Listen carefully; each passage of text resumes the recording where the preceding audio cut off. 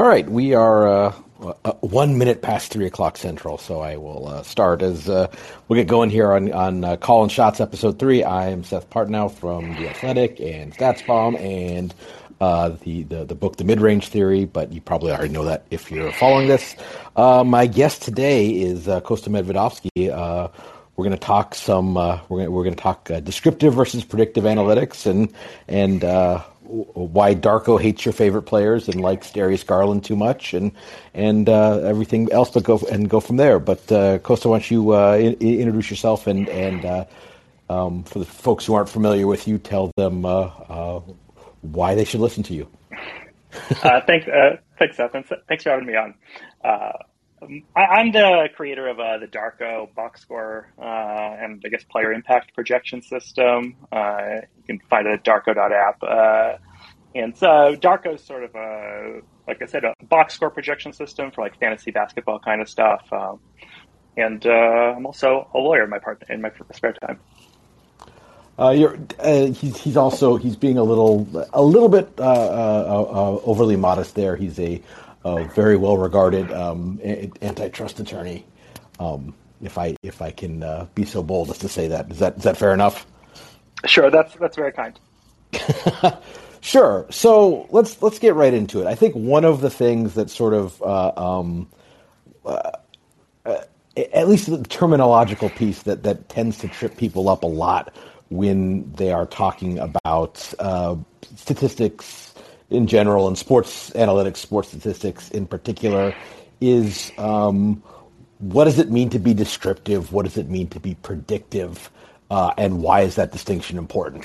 And this is something we've talked a lot about, offline, and I think that's a good place to start because I think a lot of the mistakes kind of we see in the public applications of analytics are not really understanding that there is a distinction, and B, kind of what and how to draw it.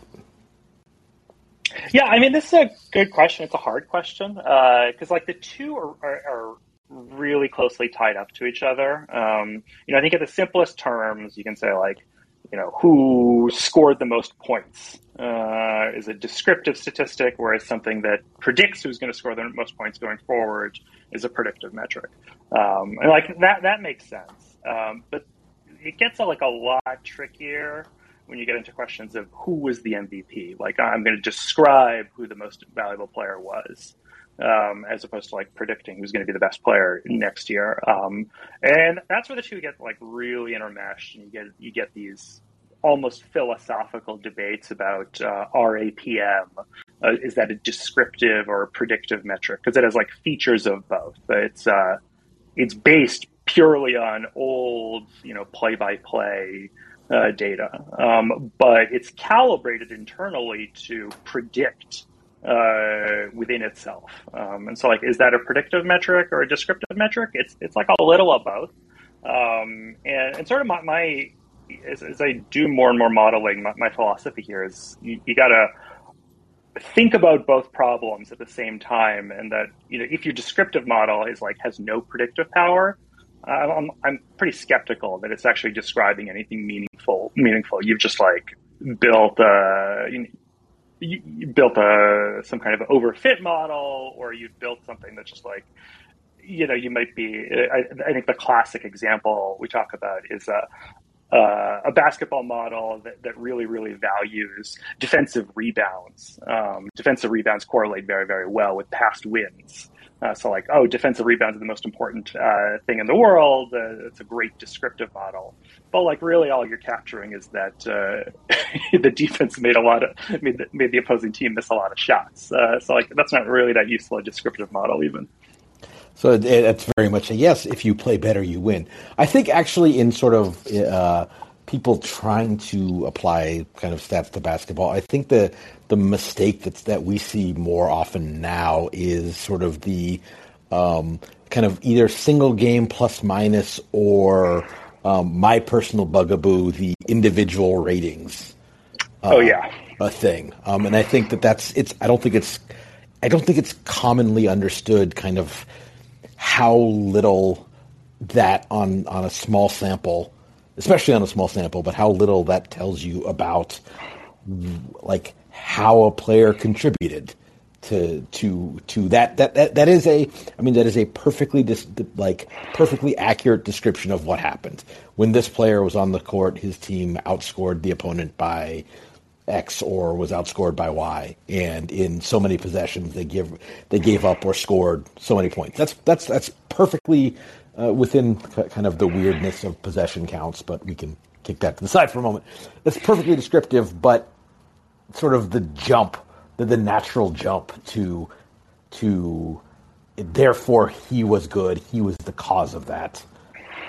That seems like something that trips people up a lot. Even people who are, especially I would say people who are trying to become more kind of literate in the statistical side of the game and understanding of the game. Yeah, I mean, with that kind of stuff, you especially run into, just at the outset, you run into huge sample issues. Just like single game samples, a guy makes or misses a couple of extra shots, or like worse, when you're on the bench, your opponents like make or miss a few extra shots, and it just like has these huge swings.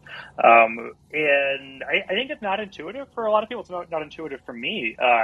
How big a sample it takes for that kind of data to become meaningful. I think famous Kawhi Leonard had some like half season long or almost season long bizarreness with opponent free throw shooting when he was off the court, which caused his like on off to be terrible.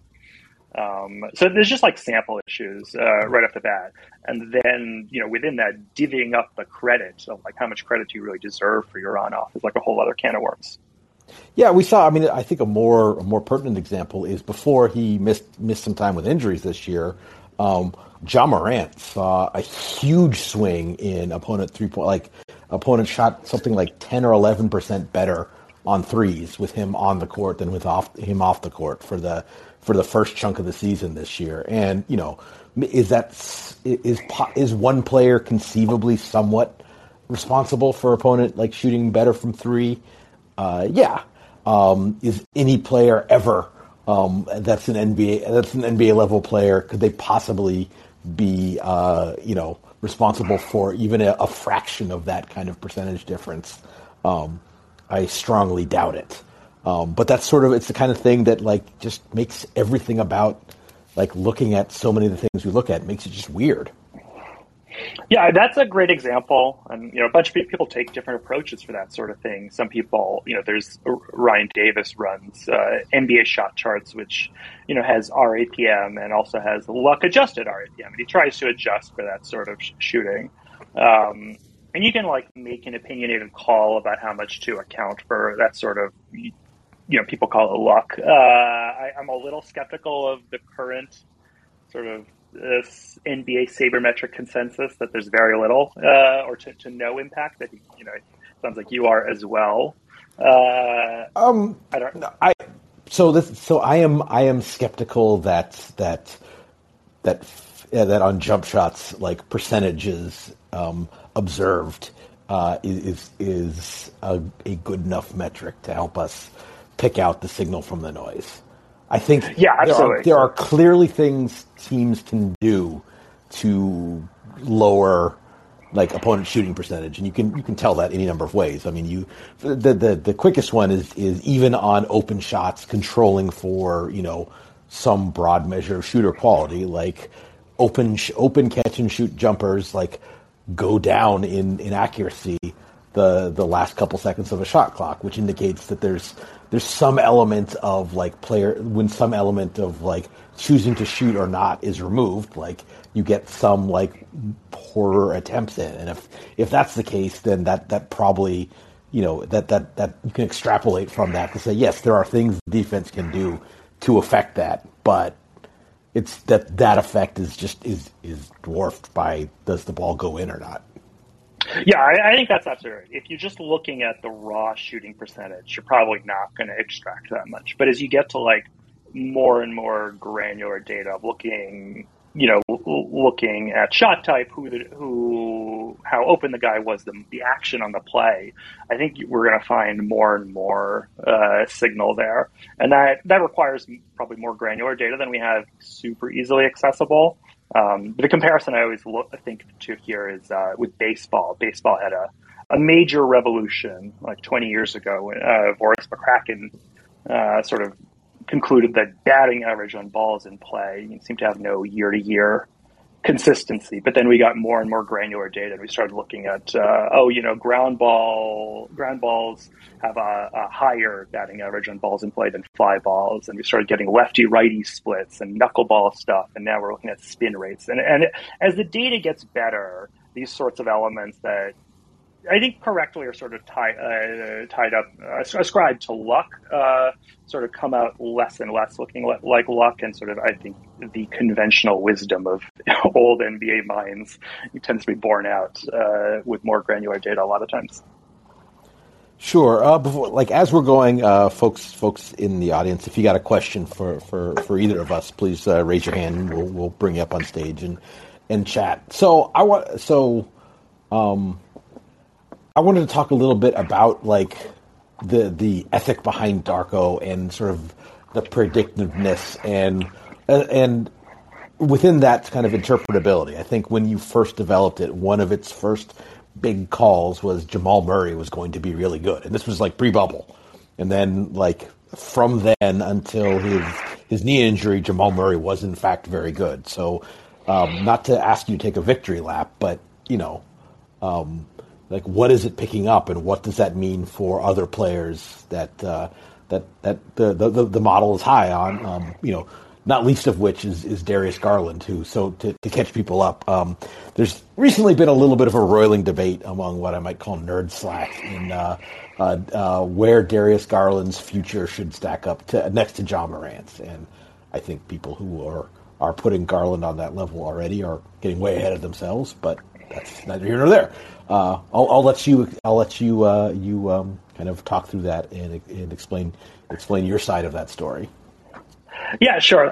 So Darko, generally, it's like I said, it's a box score prediction system at the core. What it does is it takes, I think I'm tracking currently 85 different box score metrics, and I'm looking at them and looking at what each player's history is in every stat.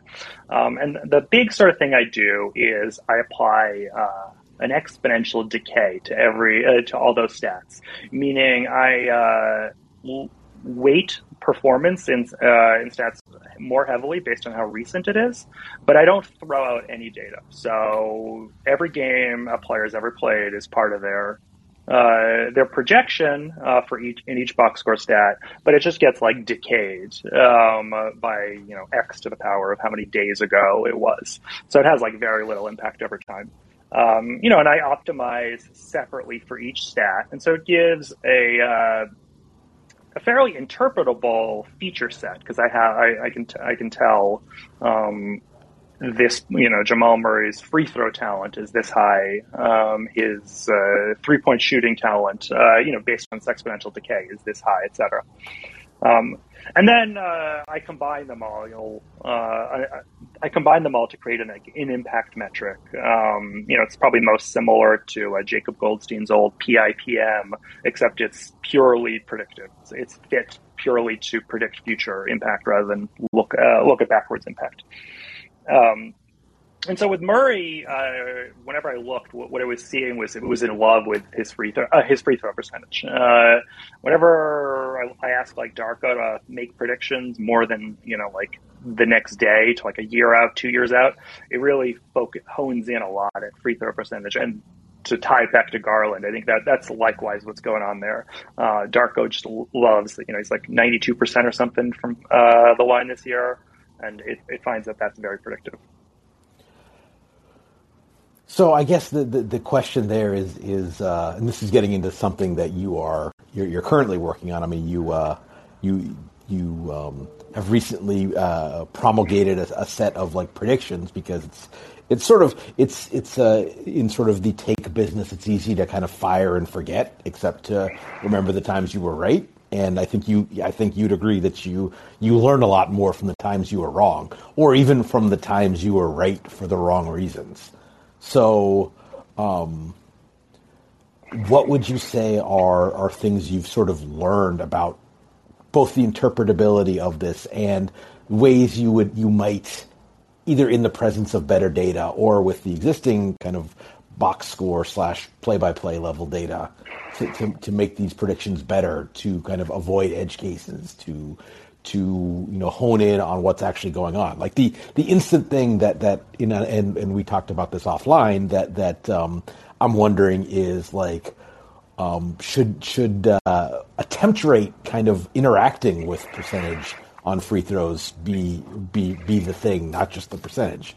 Because it strikes me that the players who not only shoot really well from the line, which indicates, I think, like kind of touch, shooting talent, whatever you want to call it, but also have a high attempt rate to indicate kind of the athleticism to beat defenders, create advantages, the cleverness to do so.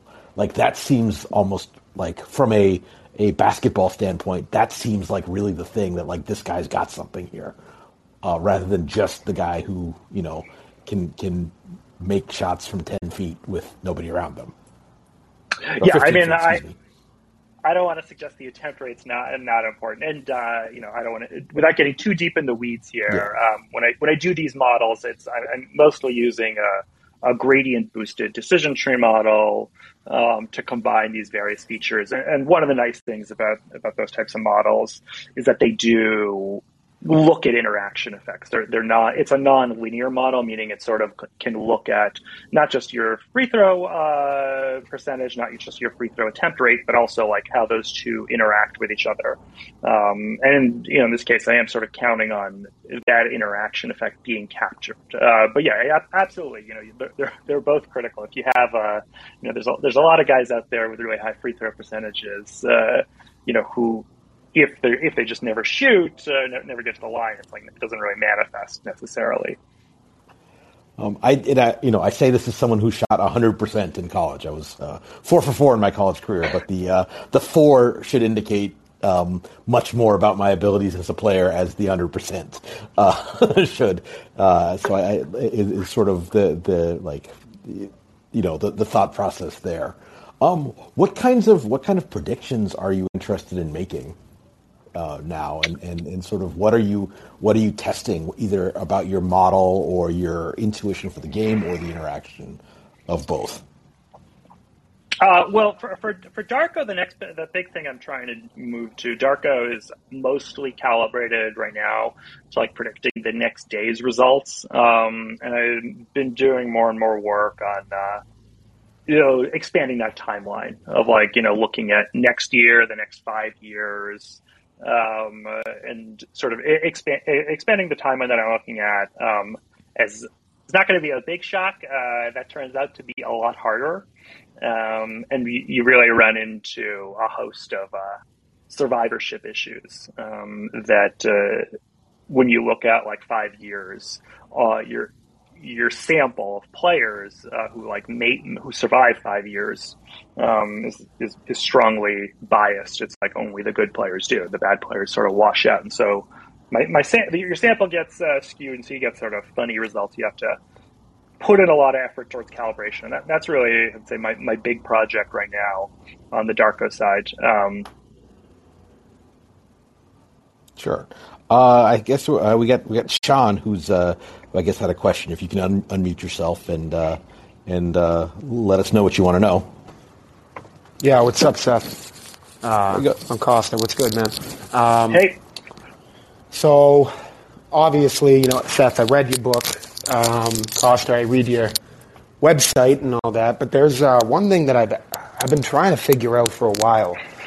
That it has to do with the shooting luck, and it has to do with regression to the mean, stuff like that, like when something's real. So you talk about how you use the exponential decay. You talk about how, and I know both of you talk a lot about luck, but so Kostya, I know you're a Celtics fan too.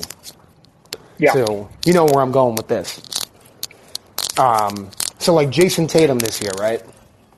So if he has 4 years plus playoffs plus college, he has all this data on him as a really elite shooter, great step back shooter, great creating his own shot. And at times, I mean, like, what was it, 40% rookie year, over 40, or 43%, over 40% 2 years later. It's always in the high 30s at least, and then in the playoffs it goes down a little bit. And then this year it's just fallen off a cliff, and the first month of the season we're all saying it's just shooting luck and it's going to come back. And I know he always has the rough start. It's the thing every year, but usually the rough start is a 1-18 game in November, and then he's on fire by now. And we're in January, and it's still down at, 31, 32%. And it's like, at what point I just want to know at what point you consider it no longer shooting luck and you consider it real. Well, so, the answer is like a little bit of a continuum. And that's the nice part of the exponential decay approach, that, each additional 3-point attempt he misses sort of like decreases his projection. And the answer, is it real or not? There is no answer. There's here's my best guess for like where his talent goes, and if you want to, you can generate like a confidence interval around that. So I'm looking at Darko now. It's got him at 37% from three, which is well below where he's been over his career. But there's no single answer of like, okay, this is real, and now he's a 32% guy. No, it's like each additional attempt informs us more, and the more recent ones are more informative than the older ones. With Tatum in particular, he's got a situation where he really complained a lot about breathing issues after coming back from COVID. So maybe we want to be a little bit more credulous of that. I don't have a COVID variable in Darko. I've sort of thought about it, but the data turns out to be hard to get.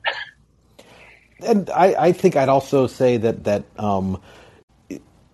on some level, this is where it's almost the flip side of what we said earlier about the data and the sufficiency of the data. I think qualitatively, he's always been someone who's taken hard shots. I think this year, kind of as a function of Boston's overall kind of like dearth of shot creation, and I think to some degree him, frankly, dwelling on the ball too much. I think he's ending up taking a tougher mix of shots, which then kind of combines with what is normal variance, and then what has been, I think demonstrably a more difficult shooting environment, like league wide this year than in last year and in the bubble. And those things have kind of combined to mean he has a poor season. Now, poor season isn't players have good years and bad years. So that's the thought process I think behind Darko is you take it all in, and maybe you adjust your opinion of his quote unquote shooting talent downwards a little bit from this year.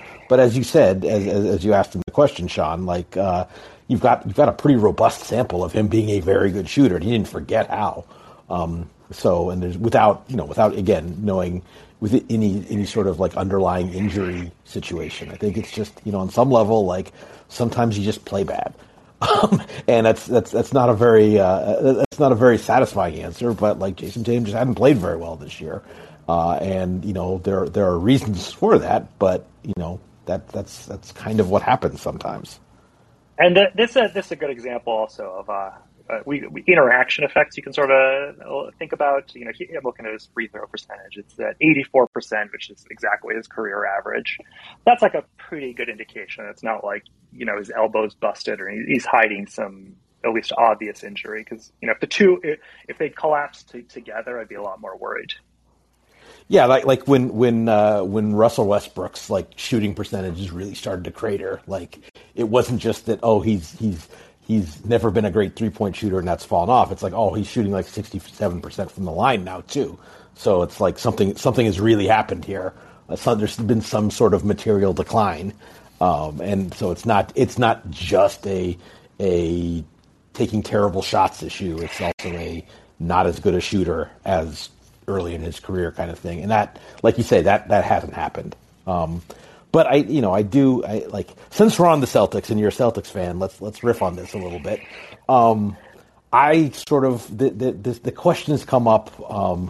should the Celtics break these pair up, and then the counter is often like, oh, well, you have 2-star wings, and why would you want to do that since everyone needs star wings? And I think the truth is somewhere in between there. While the Celtics are one of the few teams to have 2 high-level wings, it's also they have 2 of the lower level, high level wings, and so it's not the same thing. It's not, if you have Paul George and Kawhi Leonard, that's a categorically healthy, of course. That's a categorically different thing than Jaylen Brown and Jason Tatum, and you can talk about the areas why. You might mention defense, so that's tough to measure.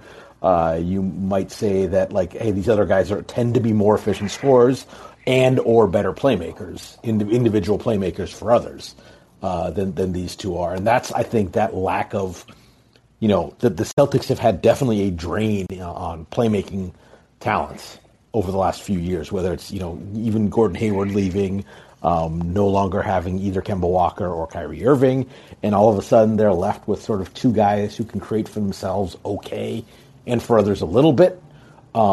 And then Dennis Schroeder, and then kind of not much else in terms of who can deliver the ball to, Robert Williams or whoever else to finish plays. Yeah, I think that's right. I mean, I thought the playmaking is really at least for me, where I put the blame on. I love Tatum. He has not developed as a playmaker, I think, as much as we'd hoped.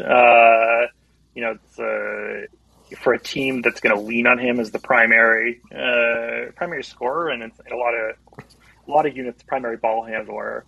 That's a little bit of a problem, which especially when combined with, I would say, increasingly dicey shot selection. Although that might be somewhat of a function of who else is on the court with him too. If he was Kawhi Leonard, you really have a top 5 guy. Yeah, you can get away with that a lot easier. And he's just not quite good enough yet, at least this year. And that's sort of the dirty little secret. It's not even a secret anymore about the NBA. Is that small differences are lead to huge impacts. Is Kawhi Leonard healthy is a little bit better at a few very impactful things, but that small gap in efficiency and playmaking and defensive impact leads to sort of massive differences in impact when you get at the very top of the kind of the talent pyramid. Arnold is. Sorry, go ahead if you had something to add to that, and then we'll bring Arnold up and have him ask his question. I was just going to emphasize my agreement with that point. Cool. Arnold, if you can unmute and fire away, what you got for us? Hi, guys. I'm really big fans of both of you guys. Always have to read stuff you guys put out. To just kind of along the same lines of 3-point variance, I'm a big Mavericks fan, and recently they have cracked in the top 5 of defensive rating, and I guess I'm kind of wondering, is 3-point variance a part of that? I know in a lot of their recent wins, opponents have shot very poorly from 3-point range, and I don't know if is there more of a schematic something that's happening there. If you guys have took note of anything that's happening like that, or is it more due to variance and this will come down because not exactly a team of defensive specialists? So I'm just kind of wondering where that's coming from, if you guys have an answer to that. Sure. So couple things there. First, I think that they have some decent defensive pieces. I think healthy. I think that a front court pairing of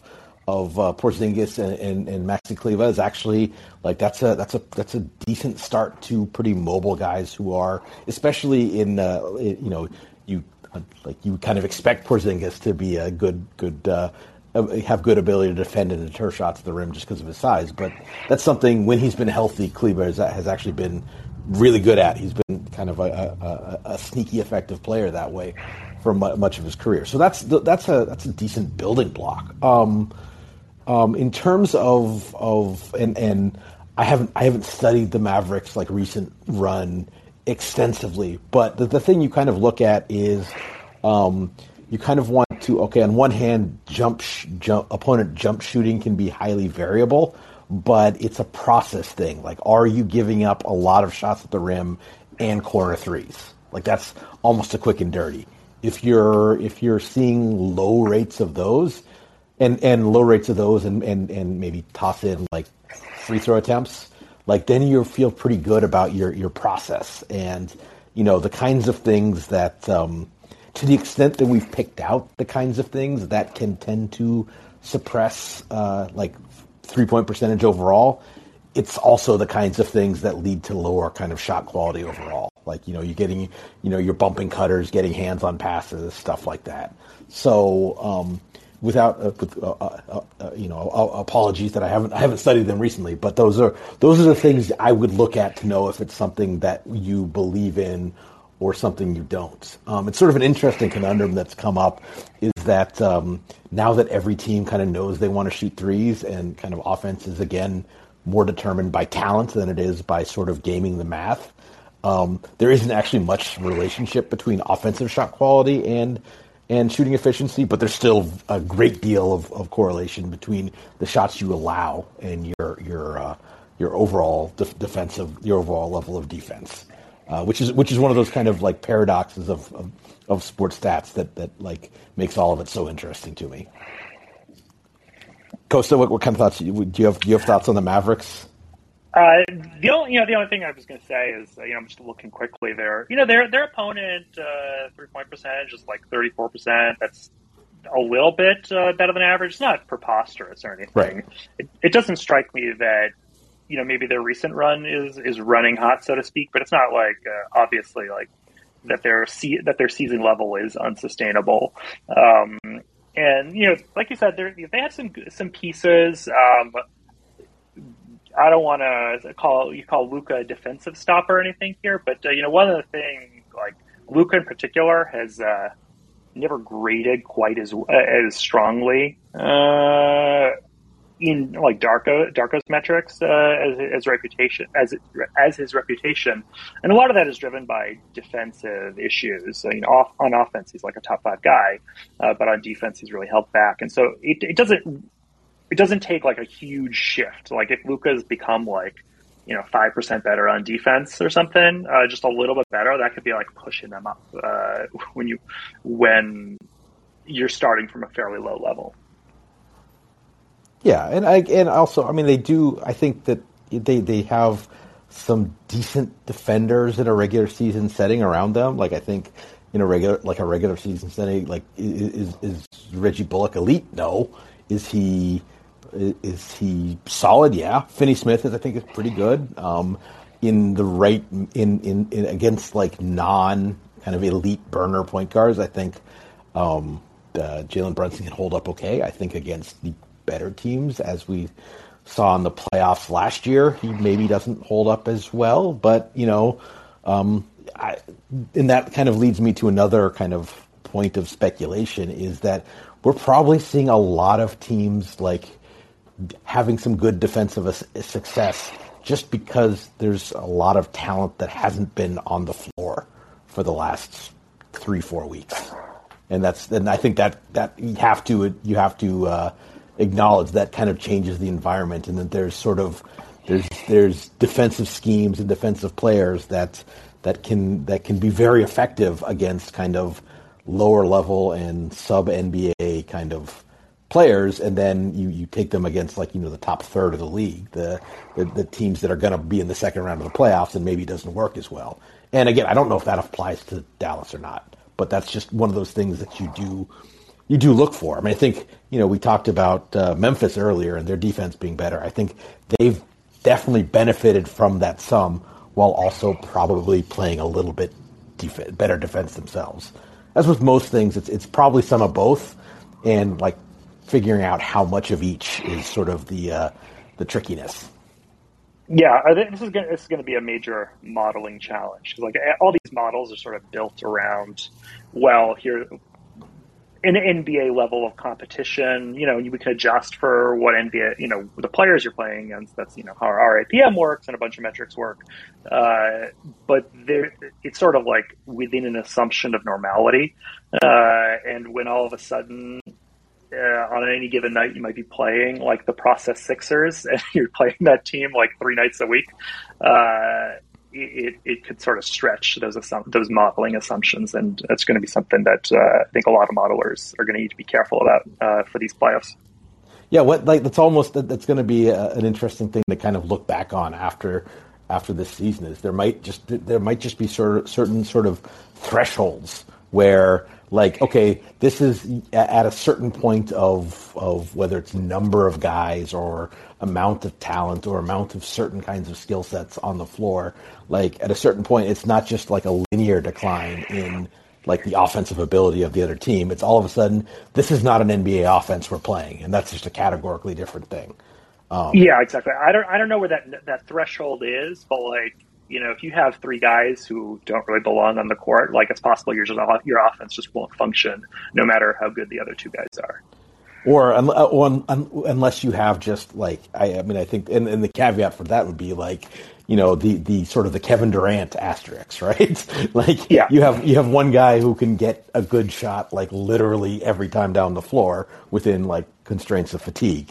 Yeah, that's a good segue to something that I've sort of been I've been noodling on for basically like a season and a half at this point. In kind of the intro to my book, I was worried. I was lamenting that the stats that were coming during the season in which I was writing the book, the 2021 season, like, we're probably gonna like discount these in the future because the environment is different. And now, once we get back to like normal basketball in 2021, 22.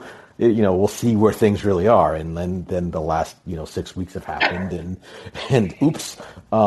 So like, what tools would you even use to go about, like, this is something, again, we've talked about this a lot. Like, what's there was an expression we used when I was with the Bucks that we talked about.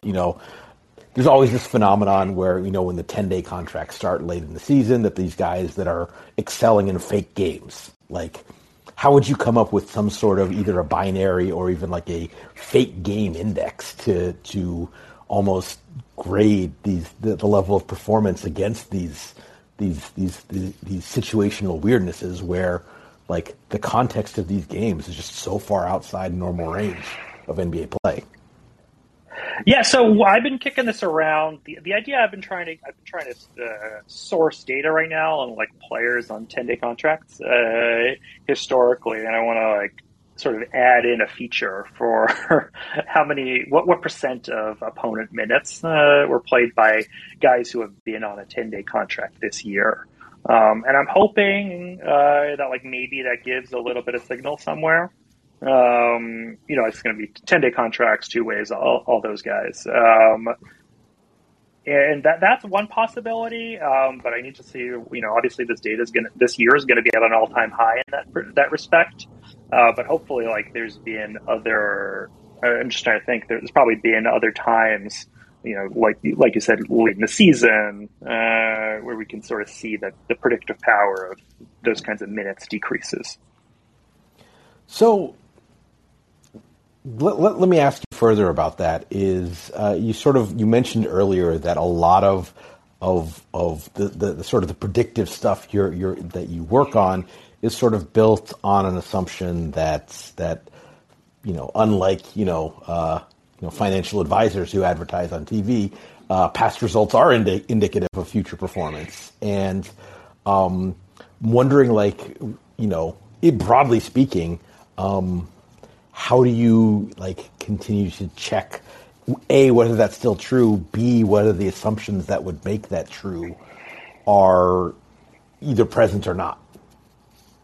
Yeah, I mean, so I ran into an issue there this year with generally the league environment around fouls. So Darko has an estimate of where the league average is, and that estimate accounts for, in-season seasonality, where offensive efficiency starts low and then increases throughout the year, sort of reaching a threshold, and it accounts for all that. But this year, famously, there was a lot fewer fouls being called, and Darko was just way behind. It was just couldn't catch up to how much the league seemed to have changed.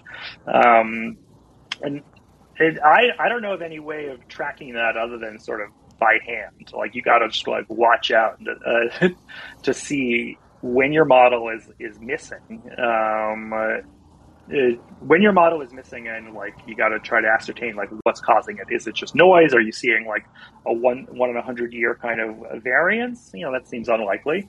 And then you got to find the cause. Getting back to, not to be dark about it, but in some ways we literally are seeing a 1 in 100 year kind of variance in environments. But that's sorry, fair. Go ahead.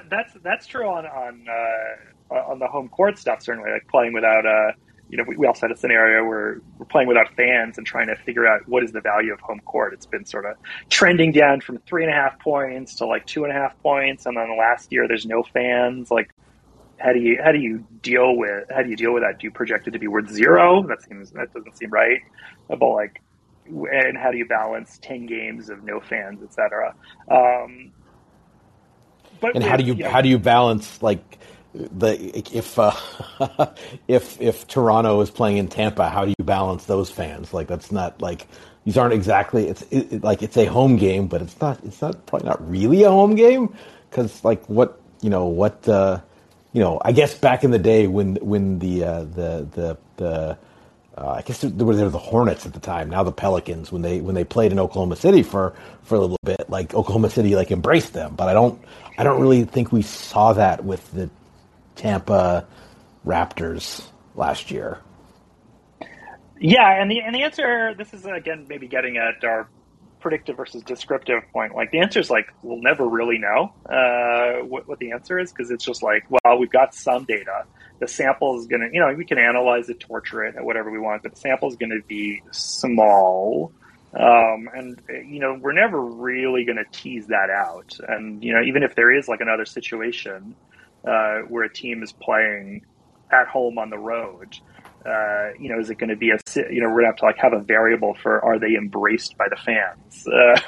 It's just it becomes very much of an art rather than sort of a science. And I think I don't know a way around that issue. You have to be flexible. And if your model is generating very strange outputs, you have to sort of discount it. Well, let's actually, you mentioned earlier about, when your model is wrong. How do you know? How do you know if your model is wrong versus you've actually discovered something that goes against your priors and you need to readjust to the new reality? Well, you can sort of model how much variance you're expecting to see, and so are the results you're seeing sort of consistent with, is there a 1 in 100 chance of seeing the results that you've been observed within your model? Is it a 1 in 1,000? The sort of free throw variance we were seeing was sort of at the tail end of what I thought it seemed to be plausible, and it does seem clear that the officials were doing some stuff, reducing certain kinds of calls, but then you overcorrect for that, and if the officials decide they don't want to keep up on that point of emphasis, you're going to overcorrect the other way. So can I jump in there? Just is that what we've seen? That was something I speculated on early in the years. Normally we see a point of emphasis is calling more travels at the start of the year. So for the first 3 weeks of the season, you see a lot more travels called, and then it tails off and hits historical levels. Is that, do you think we've kind of seen that with foul rates and free throw rates this year, or has the rate kind of normalized to or converged to a more within historical norms level? And even if it has, does that indicate that the officiating has changed or the players have adjusted? It's unknowable, I suppose, but So only ask like we're never going to be totally answer the sort of the causation question of that. But in terms of what has happened, like what can you tell me about that sort of environmental factor? Yeah, I mean, the last time I looked, it does seem like the environment sort of normalized a little more, and that whether the players learned new ways to trick the refs into calling fouls, or the refs just gave up on the point of emphasis. Like we have been seeing more fouls being called. And we're never really going to know. At least I will not. From a purely analytics point of view, what happened there? Sentiment analysis on Twitter. Yeah, no, like exactly. People not complaining about that's not a basketball play nearly as much. But I was pretty shocked. It was like I'd heard about that they were going to reduce these kinds of calls, and I was pretty shocked it was so effective at the start of the year. I was like, I didn't know you could just ask the refs to like do a better job, and they do it.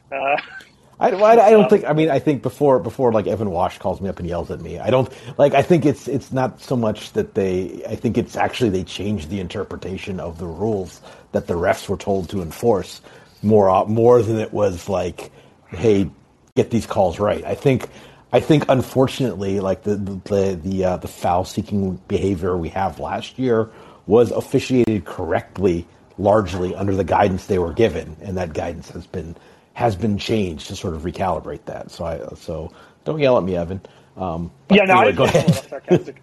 No, yeah. I was being a little sarcastic there. I appreciate they changed the guidance, but in some ways it's like I didn't know that the game happens so quickly that I was surprised the refs were able to they've been trained on a certain kind of foul on at a game that happens very, very quickly in front of their eyes. I was surprised that they were able to make that kind of adjustment on the fly.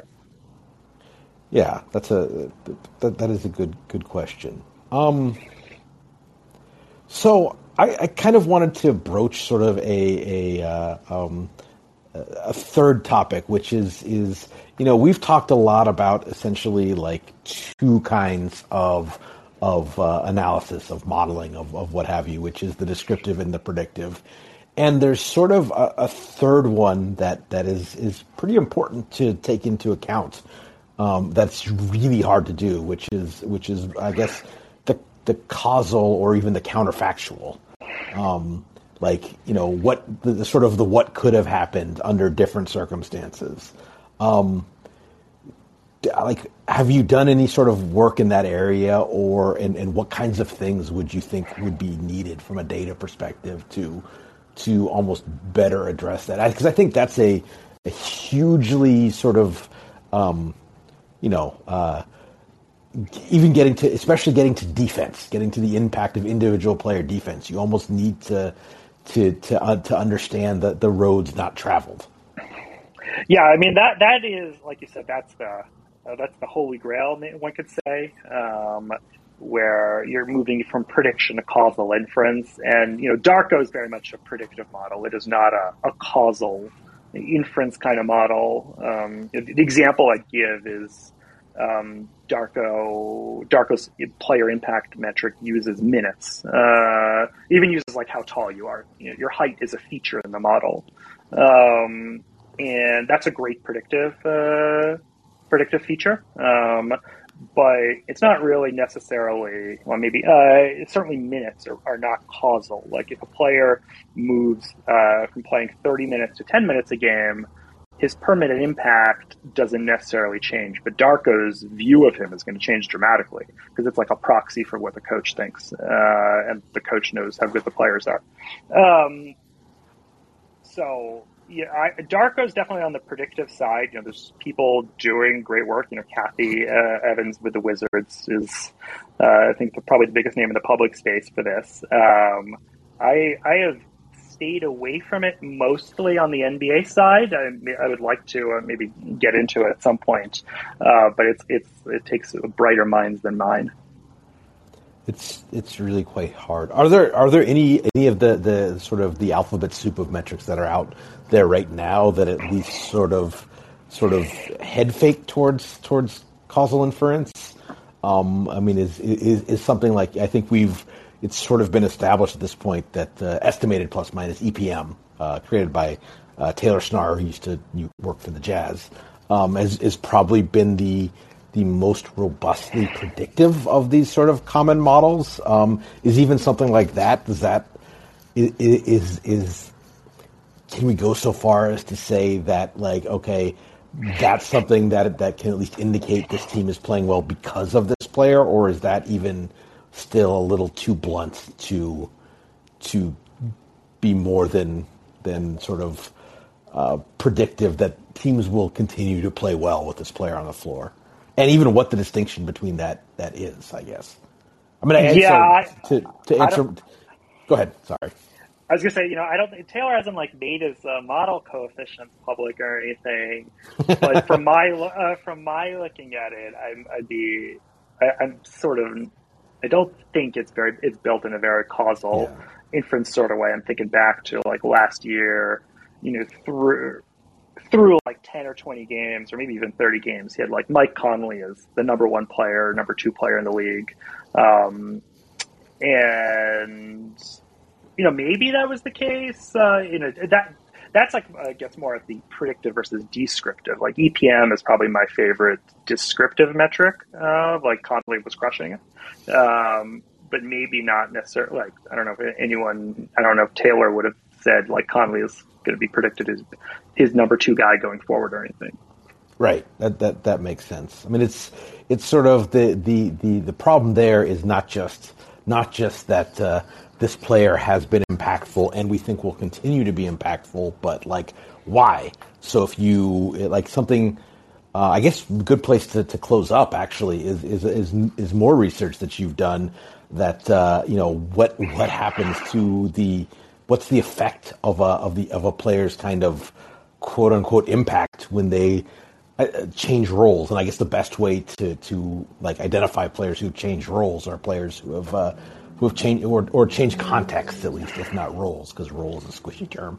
But are players who've changed teams. So kind of walk us through a little bit of kind of what you found in that area. Yeah. So for Darko, what I do is I look when one of 2 things happens. Well, either you change teams, or what happens when you change coaches. And the impact ends up being fairly similar. Changing coaches is not quite as big a deal, but similar conceptually. It's like the impact tends to be you regress to the mean somewhat, but you also just get a bit worse as a rule. So it's in modeling terms, there's a multiplicative and an additive effect where I sort of multiply your impact by some regression to the mean factor, and then I also just subtract a little. And that's not always going to be the case. That's a rough mean to describe like the population average. But like when LeBron changes teams, that obviously is not going to be a great indicator there. Well, because he is the context. Like exactly. These very top players kind of are the context, so that it kind of travels with them. I think that like the way I've tried to, and maybe we'll finish up talking about coming back to the interpretability and kind of the like how to approach putting for lack of a better term narratives on these things. I sort of my thought process behind why that might be is the guys who are playing well enough to be on one team, playing enough to show up in models, and then are considered good enough to go to another team and continue to do so, it's more likely than not that they're in sort of an above average situation for themselves, whether it's because of experience or familiarity or whatever, or just that there's sort of a number of players, especially after you get past the top, 125, 150 or so, that are very close in terms of quote unquote ability between 150 and say 600 in the world, if you could somehow line them up. And so the guys who are showing up as like, if you could theoretically rank them this way, the 175th best player in the world, if there's not really actually that much difference between him and the 350th best player in the world, if he's showing up at his 175th best, he's probably in a favorable environment, and if he's probably in a favorable environment, he moves. He's probably moving to. It's almost a Monty Hall problem, right? He's moving to what is more likely a less favorable environment. I like that analogy, and I think that's probably right. Yeah, that when that door is proverbially opened, he might end up moving down it. Yeah, I think that makes sense to me intuitively. I don't have strict research as to like what the cause is, and that gets to your causal inference point. It's in a predictive point of view. This is something we've observed. What the cause is, that is a good avenue for research. So to finish up on that point, this is probably something is you're much more sort of quantitatively inclined or capable even than I am. But the ability to sort of to put this narrative, to put this story, to create a plausible story about why this thing is that something you first of all, is that something you find enjoyable, you struggle with, or is that something you even think is important? I find it, for myself, I find it important to be able to come up with a plausible mechanism to kind of convince myself that I haven't just kind of like measured atmospheric noise, if you will. But what's your approach there? Yeah, I put a lot of emphasis on having some kind of plausible causal mechanism around a statistical result. I'm very reluctant to add things to Darko and to my models, which are pure sort of like black matter, where I just have no idea what's going on. I can't think of a reason why it's true, but it just seems to be the case that players play worse on Tuesdays. At some points I kicked around. Is there a specific example you found? Is like day of the week something that you've found? Yeah, that was one. Yeah, that I looked at day of the week effects to see should I include that in my model for like stripping out context, and I can't remember what days of the week, but there is like a real pattern historically, and I thought about it as there's the weekend games that it just have something to do with like maybe players stay out too late or something before playing in New York, that kind of stuff. And national TV maybe, if there's only 4 games on Thursdays. Is there sort of because you're trying to get the right matchups or something? Is there something weird going on in those games or something? Yeah, I mean, it's totally plausible that there is something real there, and like we talked about earlier, like you just need more granular data than I was looking at to tease out whether or not the result I'm observing is meaningful. At the high level, I was just like very reluctant to add in this kind of like day of the week effect. It would create for a very fragile model where I don't understand what's driving this. And then getting back to our earlier discussion of like, if something changes, if like the national TV schedule changes, my model is now based around some factors that I've implicitly assumed are going to be the same, and they're no longer the same. It creates for a very fragile model, and so I really try to avoid that stuff. I need to have some kind of internal causal mechanism to describe the underlying system we're observing. Sure. As we're wrapping up here, if anyone else in the audience has any more questions, now would be a great time to jump in the queue. But if not, we'll wrap soon. And since you've recently been in the business of making predictions, I'll give you the floor to make one or more bold predictions for the rest of the season. Really, just springing this on you and put you on the spot. I think my biggest out of the money prediction, I don't know if it's out of the money, is Ben Simmons will not be traded. Okay. I think they're going to hold him through the trade deadline. I think I would agree with that one, actually. Okay, maybe that's closer to a consensus view. No, I think it's distinctly non-consensus view, but I think that there's this is almost a behavioralist kind of thing. Like, I think maybe for 27 of the 30 GMs, like you would think that there's a strong kind of social pull almost of getting the trade done, and for maybe three of them, one of whom happens to be the GM in Philly, like there's just like less caring, less just cares less. Like, you know, like, I don't know who we would name, but if it was like, I think we could start with like Mori and Presti and Ujiri, and I think that's a reasonable set of guys who just wouldn't give a crap about about like sort of the external factors and the optics of it. Yeah, exactly. He doesn't care about the optics, and you know Simmons' value is like got to be at an year. Like he's got 3 years after this. He can, unless he gets a player, he can get a player who's gonna, you know, take the Sixers to the next level. Right. I don't think he's got a reason to panic because he can run out this absurd situation into next year if he wants. Right. It's so much of it has been, well, you can't waste a year of Joel Embiid's prime. Is getting CJ McCollum meaningfully like changing the Sixers' outlook towards being a contender in this year of Joel Embiid's prime? And if that's like the best deal that's on the table, like okay, you can't waste a year of Embiid's prime, but what's the actual thing you can do that doesn't?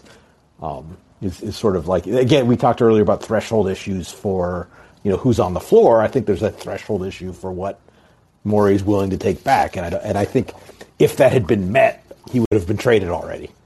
Yeah, exactly. I mean, it doesn't help that CJ has been hurt. Maybe we'll see that CJ deal when he comes back. Still time. I think I would be surprised by that.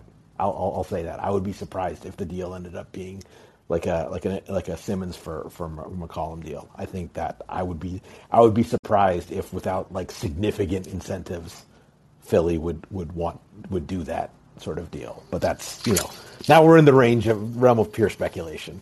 Yeah. So yeah. I'll give you time for one more, and then we'll get out of here. The other one I'll throw out there is I think Kyrie's going to get vaccinated. I think he's going to play a home game. I just can't see the situation continuing like this. So did you see it came out today that there's apparently been reporting that like he can actually, if they pay a fine, if he or they pays like a pretty nominal fine, that like escalates to up to $5,000 per offense. That they might be able to do that. I haven't sourced that report or know if it's the veracity of or not. But that's like, well, I guess he's playing home games now. If it's going to cost, if it's going to cost like a tenth of a luxury suite for the for one game for him to be on the court, I guess that's going to happen regardless. So, but yeah, I didn't see that report, but that. I'm intrinsically sort of skeptical because I feel like if that was the case, he would have already been playing. Yeah, I mean, it seemed like sort of a new thing. I mean, you may have heard that there's a new mayor in New York, and they would like to get their swagger back. So, you know, what better way to up the swagger quotient than, you know, anyway. Yeah, so this isn't that kind of podcast, so let's not go there. Kostya, this has been a lot of fun. Thanks for coming on. I think that. At some point in the not too distant future, we'll do it again, especially if you have some interesting findings you'd like to share with people. I think these are the predictive versus descriptive conundrum is a fascinating topic, which I'm going to be talking to people about basically for as long as I'm doing this pod, I think. So yeah, thanks a lot for coming on, and really appreciate it. Thanks for having me on. This was fun. Thanks, folks, and join me on Friday when the podium bear himself, Matt Moore, comes on to yell at me about Rudy Gobert. Take care, everyone. Be safe out there.